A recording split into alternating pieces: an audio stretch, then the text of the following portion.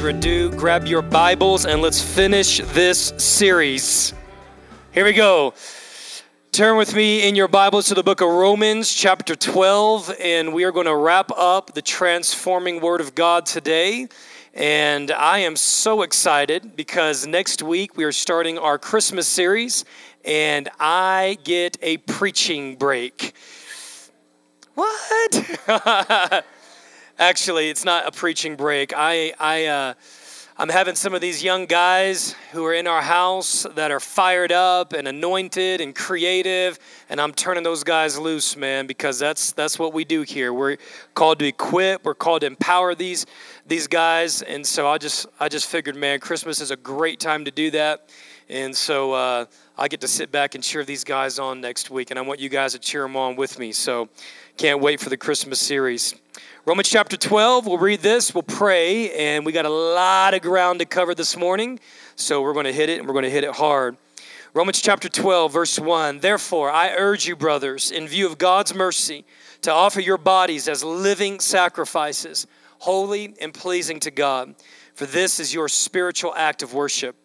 Do not conform any longer to the pattern of this world, but be transformed by the renewing of your mind. Be transformed, be changed thoroughly, deeply from the inside out. Let every part of who you are be utterly, radically different. That's what transformation is. And how does that happen? We got to change the way we think. We got to renew our mind. Our minds have to be new on everything. On everything, the way we see God, the way we see the world, the way we see ourselves, money, giving, children, legacy, marriage, selfishness, serving, everything. We have to funnel that. We have to squeeze that through the lens of the Word of God. Our mind has to become new. That's how transformation happens. Then you will be able to test and approve what God's will is, His good, pleasing, and His perfect will. Father, today we thank you for the help of your Holy Spirit that is here. We thank you that your presence is alive. Your presence is here. Your Spirit is moving amongst us, dwelling inside of us. Your anointing is upon us. Father, we thank you that we take great confidence that the earth is crying out, groaning for the sons of God and the daughters of God to be revealed. And you are awakening us as sons and daughters. You are establishing us as sons and daughters. And your word is vital to that end. Father, I pray today for an impartation. I pray for an injection of your heart through this clay vessel into our lives as a family of believers, and that the word would just take a higher place of importance and priority and value. We ask for revelation to see what we cannot see as it relates to the transforming Word of God and its role in our lives and in the world. So be glorified, Jesus, we pray in Jesus' name. Let's give a shout. Amen. All right, today I want to talk with you about the power of abiding in the Word of God. We've hit a lot of great topics in the past 3 months.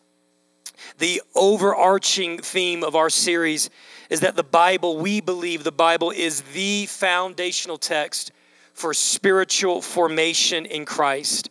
And it is the scriptures that invite us into a deeper life with God. We believe that, and that's what we've been practicing, and we've been preaching, and we've been just drilling down into that over the past several months. Today, as we bookend this series, we're going to talk about the fact that transformation happens primarily by abiding in the words of Jesus, living in the words of Jesus, making our home. In fact, let me read you a couple of definitions here of the word abide as it's found in the New Testament. The word abide has a number of different nuances as it relates to a place. The word abide means to not depart. So when we hear Jesus say, abide in me and I will abide in you, or when we hear him say, abide in my word, here's what he's saying: don't leave it. Stay. Put your roots down. Don't be transitory with the word of God. Don't be fickle. Let your roots go down so deep in the word that no matter what's happening around you circumstantially or situationally, you don't leave the word. Tether yourself to the word of God. I heard back in the day out on the farms, and maybe John can verify this, but when harsh winters would happen, they would actually have ropes that were tied to the barns, from the barn to the house, so that when the snow was blowing and the wind was blowing hard, they would actually tether themselves to get from the house to the barn. And that's what the Word does. The Word anchors us to Christ. When you don't know what to do in a situation, abide in the Word. Don't leave the Word. Don't leave when the Word gets tried and it gets tested, and we know that it will. Tether yourself to the Word, and you won't be tossed to and fro with every winded wave of doctrine. You won't be blown around. You won't be unstable. You won't be unfruitful because you're tethered to the Word. You're not moved from the Word. As it relates to time, it means to last. It means to endure. It means to not perish. It means to survive. It means to make it. So when we hear that word abide, as it relates to time, think about that. It means to last. It means to stand. How do we stand? And having done all to stand, how do we do that? By abiding in the words of Jesus. How do we outlast our accusers and our enemies? How do we outlast the spirit of the age? By standing and abiding in the Word of God. Many times, Christians will make it if we'll just outlast the enemy. God is eternal. God is eternal, which means the capacity is inside of you to outlast your accusers. I'm telling you, if you'll just determine in your heart that no matter what's coming against you, you're going to outlast it, you'll stand. And you'll learn, and you'll grow, and you'll get stronger. And the next time something comes at you, you'll be wiser, and you'll be more mature because you've tethered yourself to the Word, and you've outlasted the enemy. You've outlasted the storm. Here's another neat nuance as it relates to condition. It means to remain as one, to be one, to be one. So let's put all these together as it relates to a whole picture of the word abide. It means to continue to be present, like don't depart. It means to last, and it means to be as one. Let's go to John chapter 15. We're going to look here at a couple of verses. And then I want to share with you a number of things that happen when we abide. And then I want to talk with you about how to abide in the words of Jesus. Because my thesis today, church, is that transformation. And remember, the name of the game in the kingdom is transformation. The name of the game in the kingdom is transformation. Right? Wherever the kingdom of God comes, what happens? Things change. We believe that. We believe the kingdom of God, by its very nature, is transformational. In other words, it's impossible for God's kingdom, and we're called to pray for God's kingdom. It's impossible for God's kingdom to come and things to remain the same. Impossible. Impossible. Impossible. All right, so if you're still the same as you were 10 years ago, the word will change you. The kingdom will change you. Everywhere Jesus went, people were not the same. So there's a participatory responsibility in the transformational process of God's kingdom.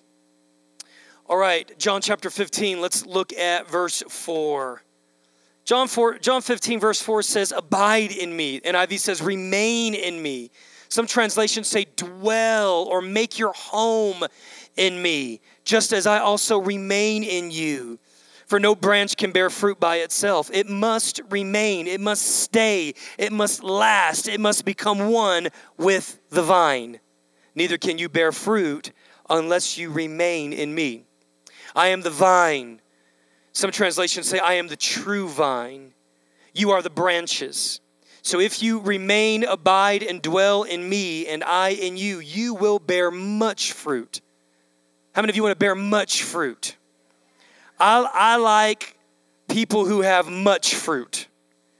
I love it when I'm around just life-giving, joy-filled, hopeful, positive, victorious, overcoming, full of love. That's called fruit, which is available for all of us. You will bear much fruit. Today, I want to provoke you. I want to make you jealous for more fruit in your life. Not out of works. And we talked about this earlier in the series. You cannot produce fruit in your life by works. Fruit in your life is a result of the powerful grace of God, but we participate with that grace. And one of the ways we participate is by living in His Word. Verse 6, if you do not remain in me, you are like a branch that is thrown away and withers. Such branches are picked up, they are thrown into the fire and burned. But if you remain, abide, dwell in me, and my words remain, abide, dwell in you, ask whatever you wish, and it will be done for you. For this is to my Father's glory that you bear much fruit, showing yourselves to be my disciples. 7 things that happen when we abide in the Scriptures. Number 1, when we abide, abiding in Scripture makes meditation possible. Abiding in Scripture makes meditation possible. And why is meditation possible? Pastor Dan preached on this a few months ago. Meditation roots us. Meditating on the Word of God grounds us. Psalm 1 says, blessed is the man who dwells in the Word of God, who meditates on the Word of God, because he'll be like a tree that is rooted and planted by streams of water.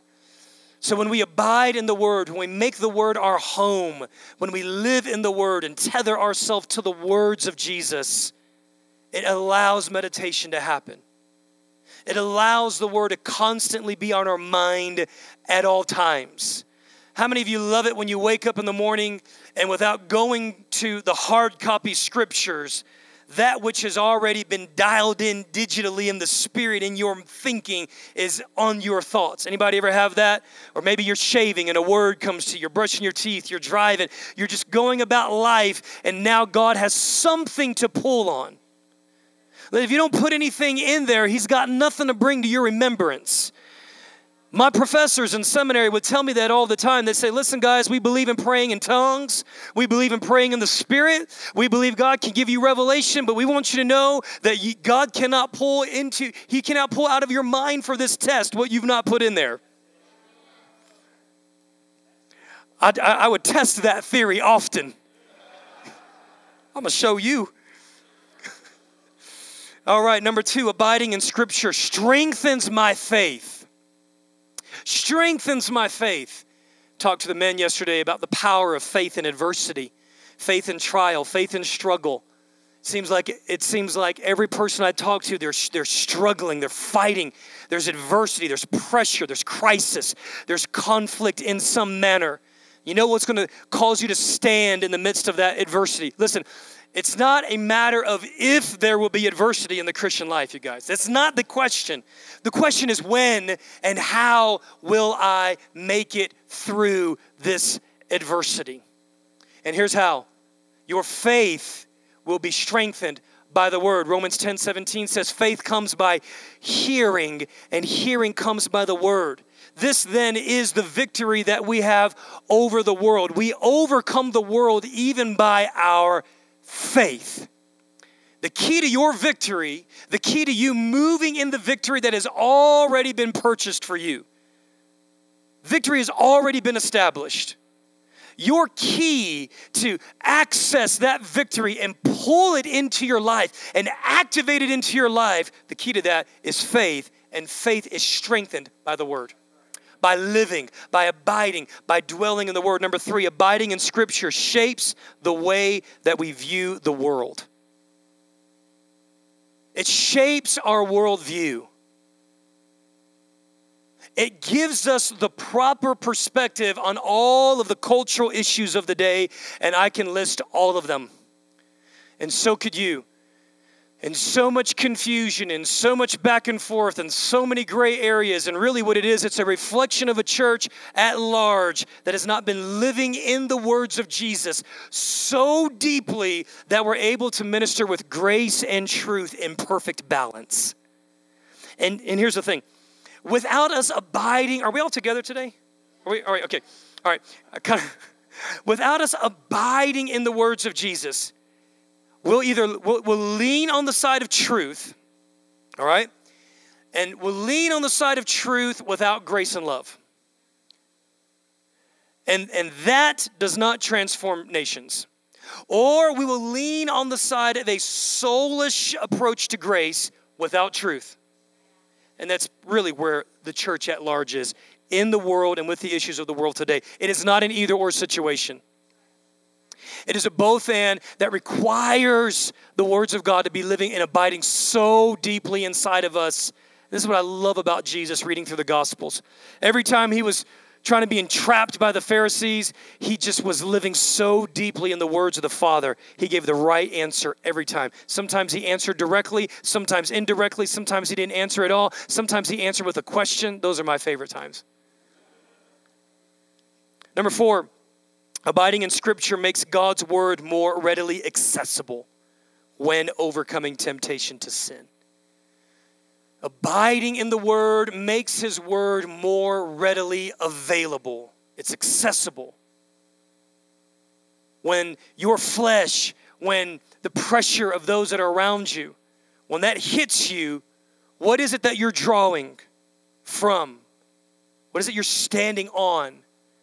And listen, temptation can be different at different phases of life. What is your temptation may not be mine.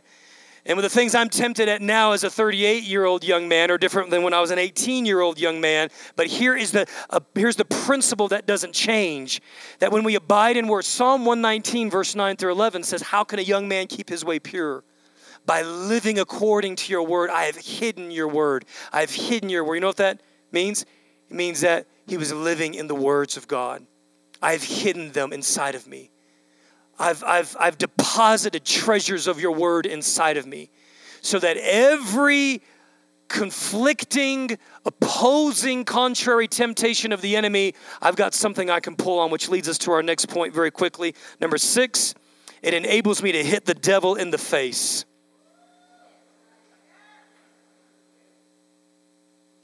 Matthew chapter 4, beginning in verse 1 all the way through verse 12, Jesus was in the wilderness and the enemy came 3 times. And every time the enemy tried to tempt him, Jesus came right back and he said, say it with me, it is, every time. That was weak, y'all. I'm trying to get revved up here and y'all like,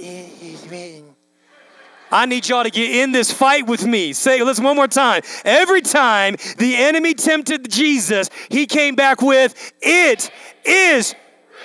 Oh, now see, that's a church. If I were an unbeliever and I came to that first one, I'd walk right out. It allows us to hit the devil in the face. Your only response to the accusations of the enemy, your only response to the temptation of the wicked one is the word of God. Your opinions and your thoughts and your secular worldview and something you heard somebody else say in some radio program, he'll have a field day on you. The only response that you have that is appropriate to win this battle is it is written. That's it. That is it. That is your only response. That is your only hope in the Spirit of God, in the power of God's Spirit, knowing this is what God has said for this moment. Ephesians chapter 6, verse 17 says that the word of God is the sword of the Spirit. It is our offensive weapon. And the thing about the swords in those days was that they were used defensively and they were used offensively. How do you defend yourself? Dennis was talking last week. You never go on offense without a great defense. How do we defend ourselves? We defend ourselves with the word of God. When the accuser comes in and he accuses you, what do you stand on? I stand on 1 John 1:9.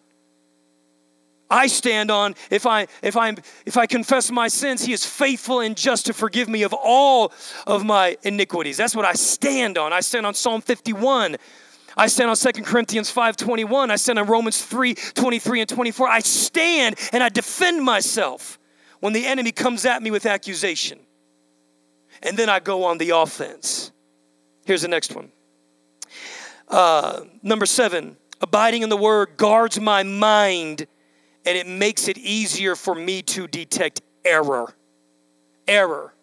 All through the epistles and particularly in the pastoral letters. In fact, we found out at the beginning of this series that Paul writes Timothy in 1 Timothy 1, verses 1 through 5, and he says, Timothy, this is why I have positioned you in Ephesus so that you may teach men not to teach false doctrine any longer. How do we recognize false doctrine? How do we keep ourselves from being wacky and crazy and spiritually off balance? How do we do that? The Word. Living, abiding, dwelling, remaining in the Word keeps us sound. Finally, it provides us the strongest and sweetest words for ministering to others in need. When people are struggling, when they're suffering, when they're going through pain and when they're going through adversity, they do not need, let's go here, John chapter 6. John chapter 6, and we'll look at verse 63. This has been a word that has put the fear of the Lord inside of me when people come and ask for counsel. People are going through hell in their lives, and I know that a word that I say will affect them in that journey. I rest on John 6:63. Here's what it says. Jesus says, the Spirit gives life. The flesh counts for nothing. And then he says, the words that I have spoken to you are spirit and they are life. All of our education, all of our learning, all of our life experience bows to the Word of God. It bows to the Word because the Spirit gives life, and the words that you give to your friend who is hurting, are they spirit or are they flesh? Are you listening? Let me equip you here for a second. What I do, every conversation that I'm in, when someone comes and they're walking through things and they're looking for counsel or they're grieving, I'm listening on two levels. I'm listening to what they're saying, and at the same time, I'm asking Holy Spirit, what are you saying? What are you saying? What root structures here do they not see that need to be revealed? What questions can I ask? Help me to hear what it is that you're saying through their voice. Give me ears to hear. You're always listening on two levels so that you can speak to the root of the issue, so that you can give a word that will give them life, not stale, dead religion, because it kills. Because it kills. Do you know how many people are walking our streets that have walked away from God because some well-meaning Christian who wasn't abiding in the Word gave some religious, dead, sterile answer, and it totally offended that person and turned them away? I promise you it's true. Finally, abiding in the Word provides the matrix for fellowship with Jesus. You want to hear God's voice? It's so funny. We cry out to hear God's voice. Get in, guys, get in His Word. Live in that Word. And let me give you another tip. Never assume that because you've read a chapter or a book or a verse that you understand what it means. Never assume you've totally extracted it. Live in it. Dwell in it. I promise you, if you read the same verse 365 days out of the year, God would show you something new 365 times. Every day that you go to it, He'll spin it. Did you say it like that? He'll spin it. He'll turn it. He'll turn it. He'll turn it. Wow. Provides fellowship with Jesus. All right. So I think I have almost persuaded you that abiding in the words are important. So let's, in our few minutes together, let's talk about how do we abide? How do we do this? This is so important, and it does so many great things. Now, how do I do this? Number one, abiding is being close. Being close, being near. And let's take a look right here at John chapter 1. I was meditating on this a couple nights ago, completely unrelated to what we're talking about today. Something that just stood out to me. We'll start in verse 38. Verse 38, turning around, Jesus saw them following, and He asked, what do you want? Now, to get the context here, what happened is, we'll start at verse 35. The next day, John the Baptizer, he was there with his two disciples. So who knows how long these guys were following John, but they were following John for a while. They were His disciples. Then it says right here, it says in verse 36, when John saw Jesus, he pointed to Jesus, says, guys, look, there's the Lamb of God. Which, by the way, every good disciple maker always points their disciples to Jesus. Look, there's Jesus. Look, there's Jesus. Look, there's Jesus. You're going through hell? Look, there's Jesus. Having a hard time? Look, where's Jesus? Where's Jesus? Let's find Jesus. Disciple makers, spiritual fathers, spiritual mothers, they don't need you. They need you to say, hey, look, there's Jesus. I'm going to help you find Jesus. Sometimes when I lose something, I go to Christy and I say, babe, I need you to help me find something. All right. And so she'll get in the hunt. That's what we do. Hey, there he is. Look, there he is. That's what he's up to. That's what he's doing. That's what he's speaking. There's Jesus. Love it. Verse 37. So when the two disciples heard him say this, they followed Jesus. Most times we don't do this because we don't want people following Jesus and not us. All right, we got to skip that one. All right, verse 38. Turning around, Jesus saw them following, and then he asked them, what do you want?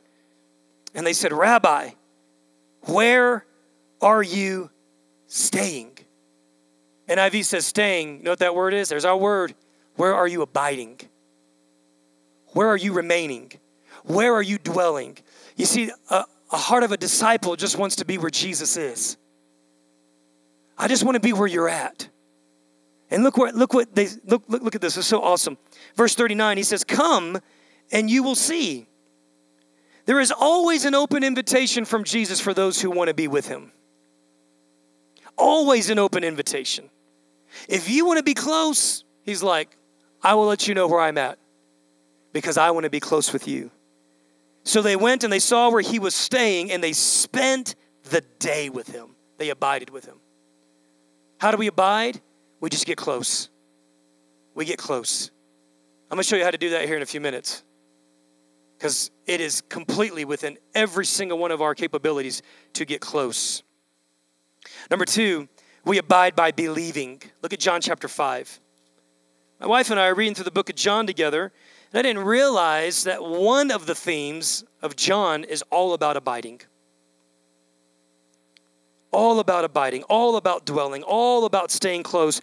More than any other gospel, we see the word meno, which is abide in the Greek, in the book of John. Chapter 5, look at verse 37. Jesus is addressing a number of religious leaders here, and he says in verse 37 of chapter 5, and the Father who sent me has himself testified concerning me. You have never heard his voice. You have never seen his form, nor does his word abide in you. Now, wait a minute. Do you know who he's talking to? He's talking to Pharisees. He's talking to guys that have memorized the first 5 books of the Old Testament word for word. He's talking to guys that beyond the Torah are people that have memorized huge portions of major prophets and minor prophets. These guys are people that constantly were in the Word. What's the difference? Heart motivation. Dwelling and abiding is all about your heart. It's all about the motivation. It's all about the movement of what's happening in your heart. Here's what I know will take place. When we abide, believing will grow. Watch what he says. Nor does his word dwell in you, for you do not believe the one he sent. You guys have memorized huge chunks of scripture, but guess what? You still don't believe me. You guys know all the law, but guess what? You don't believe me. His word is not living in you. Because the fruit of his word dwelling in us is that when Jesus speaks, we believe. Is that when Jesus comes on the scene, we recognize him. We see him. We seek him. That is the fruit of abiding in his words, that we see him even in the midst of the most inconspicuous moments, the most difficult moments of our lives, we see him. I'm reminded of when the disciples were in the boat and they were crossing after Jesus fed 5,000. Jesus did not join them. He walked on the water, and immediately when he came up to them, they did not recognize him. After he was resurrected, he came back. Mary thought he was a gardener.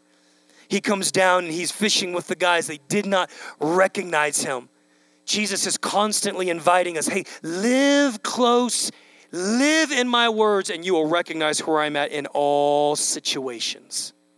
Number 3, abiding is eating.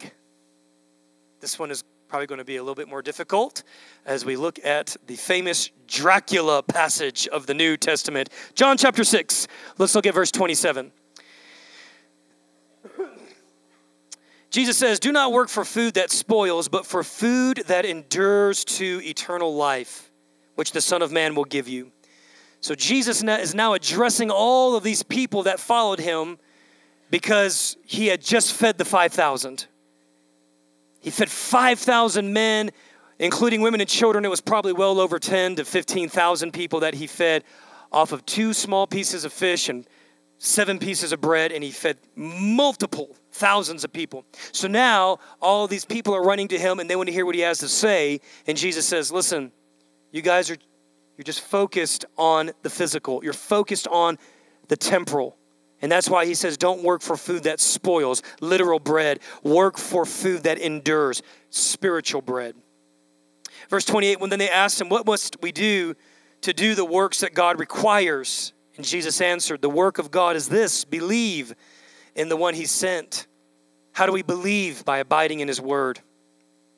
So they asked him, what sign then will you give that we may see it and believe you? What will you do? For our ancestors ate manna in the wilderness, which many Jewish expositors recognize as a symbolic form of spiritual bread that came down from heaven. Oh, by the way, nice little sidebar. All throughout John, you'll see Jesus constantly say, I am the one from above. You are from below. I am the one sent from above. I am the one sent from above. Just like manna was sent from above, I am sent from above because I am the spiritual bread of life sent from above into your wilderness situation. Verse 31, our ancestors ate the manna. As it is written, he gave them bread from heaven to eat. Let's bring it home here. 32, Jesus said, I tell you, it is not Moses who has given you bread. It is my Father who gives you the true bread. For the bread of God is the bread that comes down from heaven and gives life to the world. Look at 35. Jesus declared, I am the bread of life. Whoever comes to me will never go hungry. Whoever believes in me will never be thirsty. Let's jump down to verse 50. Here's the bread that comes down from heaven, which anyone may eat and not die. I am the living bread that came down from heaven. Whoever eats this bread will live forever. This bread is my flesh, which I will give for the life of the world. Very important verse 56. Verse 56, whoever eats my flesh and drinks my blood remains in me, abides, dwells, lives in me. How do we abide in God? We have to eat his flesh. We have to eat his flesh. I was reading through a commentary that is a Jewish background commentary to the New Testament. And I failed to remember that in that culture, eating and drinking of blood was highly avoided, to put it nicely. And in many of the Greco-Roman cultures that surrounded the people, the idea of cannibalism was grossly detested. And that's why a lot of people that were hearing Jesus, you'll see as you read through John chapter 6, they're like, I'm out. That's crazy. And talk about occultic accusations. Here's what Jesus was saying. Guys, stop thinking physically. Stop thinking temporally. Eat my flesh. Isn't it interesting that in John 1:1, the scripture says, in the beginning was the Word, and the Word was with God, and the Word was God. And then we find 14 verses later, what happens to that Word? The Word became flesh. The Word, which was with God, which was with God from the beginning, became flesh. See, the point of abiding in the Word is always that the Word becomes flesh. It's always that the Word moves from theory to reality. It's not enough to preach on love. You've got to become love. It's not enough to believe in God bringing you through. It has to be built inside of you. God, the Word will build perseverance inside of you. Perseverance is not a theory. It's not just a belief system. Perseverance looks like something. Serving looks like something. Worship looks like something. These aren't just ideas. We're not Gnostics. See, John was writing to a people that just believed that Jesus was like a ghost. We believe that Jesus was a spirit being. There are some people that said he was an apparition. He was a hologram. He had everybody fooled. No. The Word became flesh. The Word turned into something. The Word created something. The Word produced something. Are you hearing me? Peace looks like something. Covenant in marriage looks like something. That's why living with someone before you say, I'm going to give my life to you, that doesn't work. Because covenant looks like something. Love looks like something. Faith looks like something. It turns into something because the Word became flesh. And this is what Jesus said. Now, the flesh, the living reality, the fruit of what that Word became, eat of that. Partake of that. Draw on that. Feed your spirit on the Word that became flesh. How do you abide in Him? How do we dwell in Him? How do we stay close to Him? Eat the scroll. Ezekiel chapter 3 and Revelation chapter 19, both we find prophetic passages where the angel of the Lord comes and he speaks to the prophet and he says, eat this word. Eat it. Eat it. Eat it. I don't like it. You better eat that mug. Eat it. Every day. Every day. And there's 1,000 analogies we can tie into that. And I'm not going to go there for the sake of time. Number 4. Abiding. How do we abide? Abiding is making room. This one's the funnest. I might skip the last one just because this one's the funnest. Abiding is making room. John chapter 8. John chapter 8, verse 37. Some of y'all need to make room right now in your mind. Stop thinking about lunch. Make room for the Word right now. All right, here we go. John 8, 37. I know that you are Abraham's descendants, yet you are ready to kill me because you have no room for my Word. There ain't no place for my Word in your heart, in your mind. I remember about 20 years ago, my ministry career began as a youth pastor. And I remember I was hanging out with this kid. We were playing basketball. And this joker was quoting to me every single NBA basketball player out there. He knew their height. He knew their weight. He knew what college they went to. He knew how many points they averaged per game. And then he would move to the next sport. And then the next sport. Then he'd get into cars. And he would break down the names of these cars and their engines. And I'm like, bro, do you realize how much capacity for scripture you have that you could memorize and pull from? I mean, we know lyrics to songs. We know artists. We know with all these blogs and Twitter sphere, we know what our favorite celebrities drink. We know all these crazy things, and we got no room for the Word of God in our hearts. Why you staring me down, Joshua? Why you staring me down right now? Why you mean mugging me? All right? You know I'm telling the truth. Okay? We can quote movie lines. I'm telling you, you have room for what you make room for. This is what Jesus says. He says, listen, you guys may have memorized a lot of stuff, but you didn't make room for me. There is no room in the inn. Hello, Christmas series. I just teed you up, baby. Huh? You know why Jesus ain't in your manger? Because you ain't got no room in the inn for him. This is what he says. You have no place. My word has no place. You have not made room for it. You know what that means? Christian, she got me hooked in this TV show. I don't like TV shows. I don't like them. I do not like television, but I love my wife. And so she'll say, hey, I just want you to try this. Just try this series out. We can watch it together. You know, just one. We're not going to go crazy over it. It's called Fixer Upper. Yeah. Okay, Fixer Upper. All right. So now we have this phrase. What would JoJo do? I'll tell you exactly what JoJo do. She'll go, I'm just going to come in here. I'm just going to tear this wall down right here. Boom. If there's a wall that's not leading to the outside, JoJo's going to knock it down. She gonna knock it down. Hey, you want more space in your house? You just knock this wall down. That's it. Boom. She opens everything up. I'm gonna paint everything light. Just makes everything, okay? You know what you need to do? You need to tear some walls down. You need to take some old ratty furniture in your heart and you need to throw that junk to spiritual Goodwill. Get it out. All right? Get your bitterness out of your heart.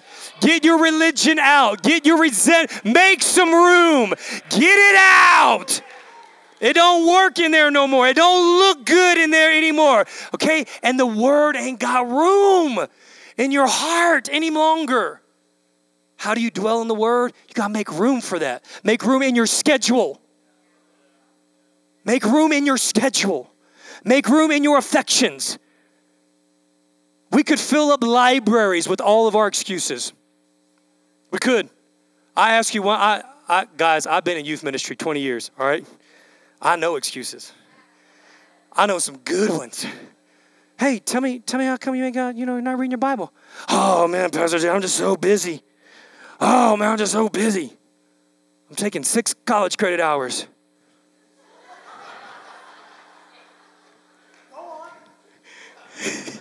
I better move. I just felt myself getting the flesh. All right, let's close. Number 5, how do we abide? How do we do this? Abiding is obeying. All right, let me just review here because I know y'all didn't catch all this. I barely caught all of it. I'm just speaking to myself. Okay, number 1, abiding is being near. So get close. Do everything you can to get close. Get in his word. Number 2, abiding is believing. Believe it. Let faith grow. Let faith strengthen you. Abiding is eating every day. I eat a good 5 meals a day, at least. The other night, was it last night? I was heating up soup. Chrissy's like, you still hungry? I'm like, yes, I'm still hungry, okay? Can a brother get a 10 p.m. snack? Okay? Can I get a little second dinner? All right, I'm all about first breakfast, second breakfast. I'm all about snacks in between. You better believe it, man. I'm all over. Eat it. If we would eat the word like we eat food, okay, all right, y'all. Don't stone me, all right? Abiding is making room. Make room. Abiding is obeying. Obeying. Man, this is so awesome. All right, look at chapter 14. Chapter 14, verse 23. Jesus replied, if anyone loves me, he will obey my teaching. And watch what happens. My Father will come to him. You know what he's going to do? I'm just going to hang out here for a little while, and I'm going to abide. You know how you get the Father to abide? To camp out, to put down roots, to knock down walls, to turn your life into a fixer-upper. When he says something, honor him enough to do it. Like, I just got to a point, man, when I tell people stuff in the Word of God, they don't want to listen. I don't want to meet. I'm not going to meet with you anymore. Everybody's like, oh, man, I haven't met them in a long time. Like, Seriously. You don't like giving heart, energy, prayer, passion, counsel. You don't like giving that to someone who just disregards it and does their own thing anyway. You don't like that. And neither does the Father. Let's all stand. Have a great Thanksgiving, guys. Jonathan, I need some happy music up here, man. Come on, dude. How many of you love the Word of God? Come on. Will change your life. All right, Father, we thank you for the words of Jesus, the words of God, the living words of God. Your word is alive. It's active. It's dynamic. It's spirit. It's sharper than any two-edged sword. It cuts coming in. It heals going out. It's precise. Your word tears down the walls in our thinking. Your word plows up the ground in our heart. Your word is a seed, and unless a seed falls to the ground and dies, it will be no fruit that comes forth from it. How can a young man keep his way pure? By living according to your word. I have hidden your word in my heart that I might not sin against you. God, you said, abide in my words and you will ask whatever you wish and it will be done for you. Jesus, your name is the word of God. It's your name. For in the beginning was the Word, and the Word is with God, and the Word was God, and He was with God in the beginning. You are the Word. You are the Word. Jesus, we love you. Jesus, we want to give you more than just lip service. We want to treasure your words. We want to tremble at your words. I pray, God, today that an increased value for the Word of God would just grow inside of us. God, we just say today that your written word is elevated over our personal prophecies. Your written word is elevated over our opinions. Your written word is elevated over commentaries. Your written word is elevated over, Lord, the dialogue and the discussions in the marketplace of mankind. Your word is supreme. It is supreme. It is more important than what our friends say. It is more important than what our professors say. It is more important than what our classmates say. Your word reigns supreme. Your word is wisdom incarnate. You have commanded us, God, to get wisdom at all costs, to get wisdom, and wisdom is in your word. God, I pray today for an awakening. I pray for a shaking. I pray for a provoking by grace, not by works, by grace. God, that we would love your word so much. God, I pray for a literal anointing to read gobs of the scripture at times. I'm talking hours. Father, take us back to that place when we first found you and all we did was just poured over the scriptures. Take us back to that place. Let the word become preeminent. Let it take precedence in our lives in all situations. I bless you, Antioch, today. Let strength and grace rise up within you. And I pray that you have a great Thanksgiving. In Jesus' name, amen. Amen. Come on, let's clap our hands to the Lord today.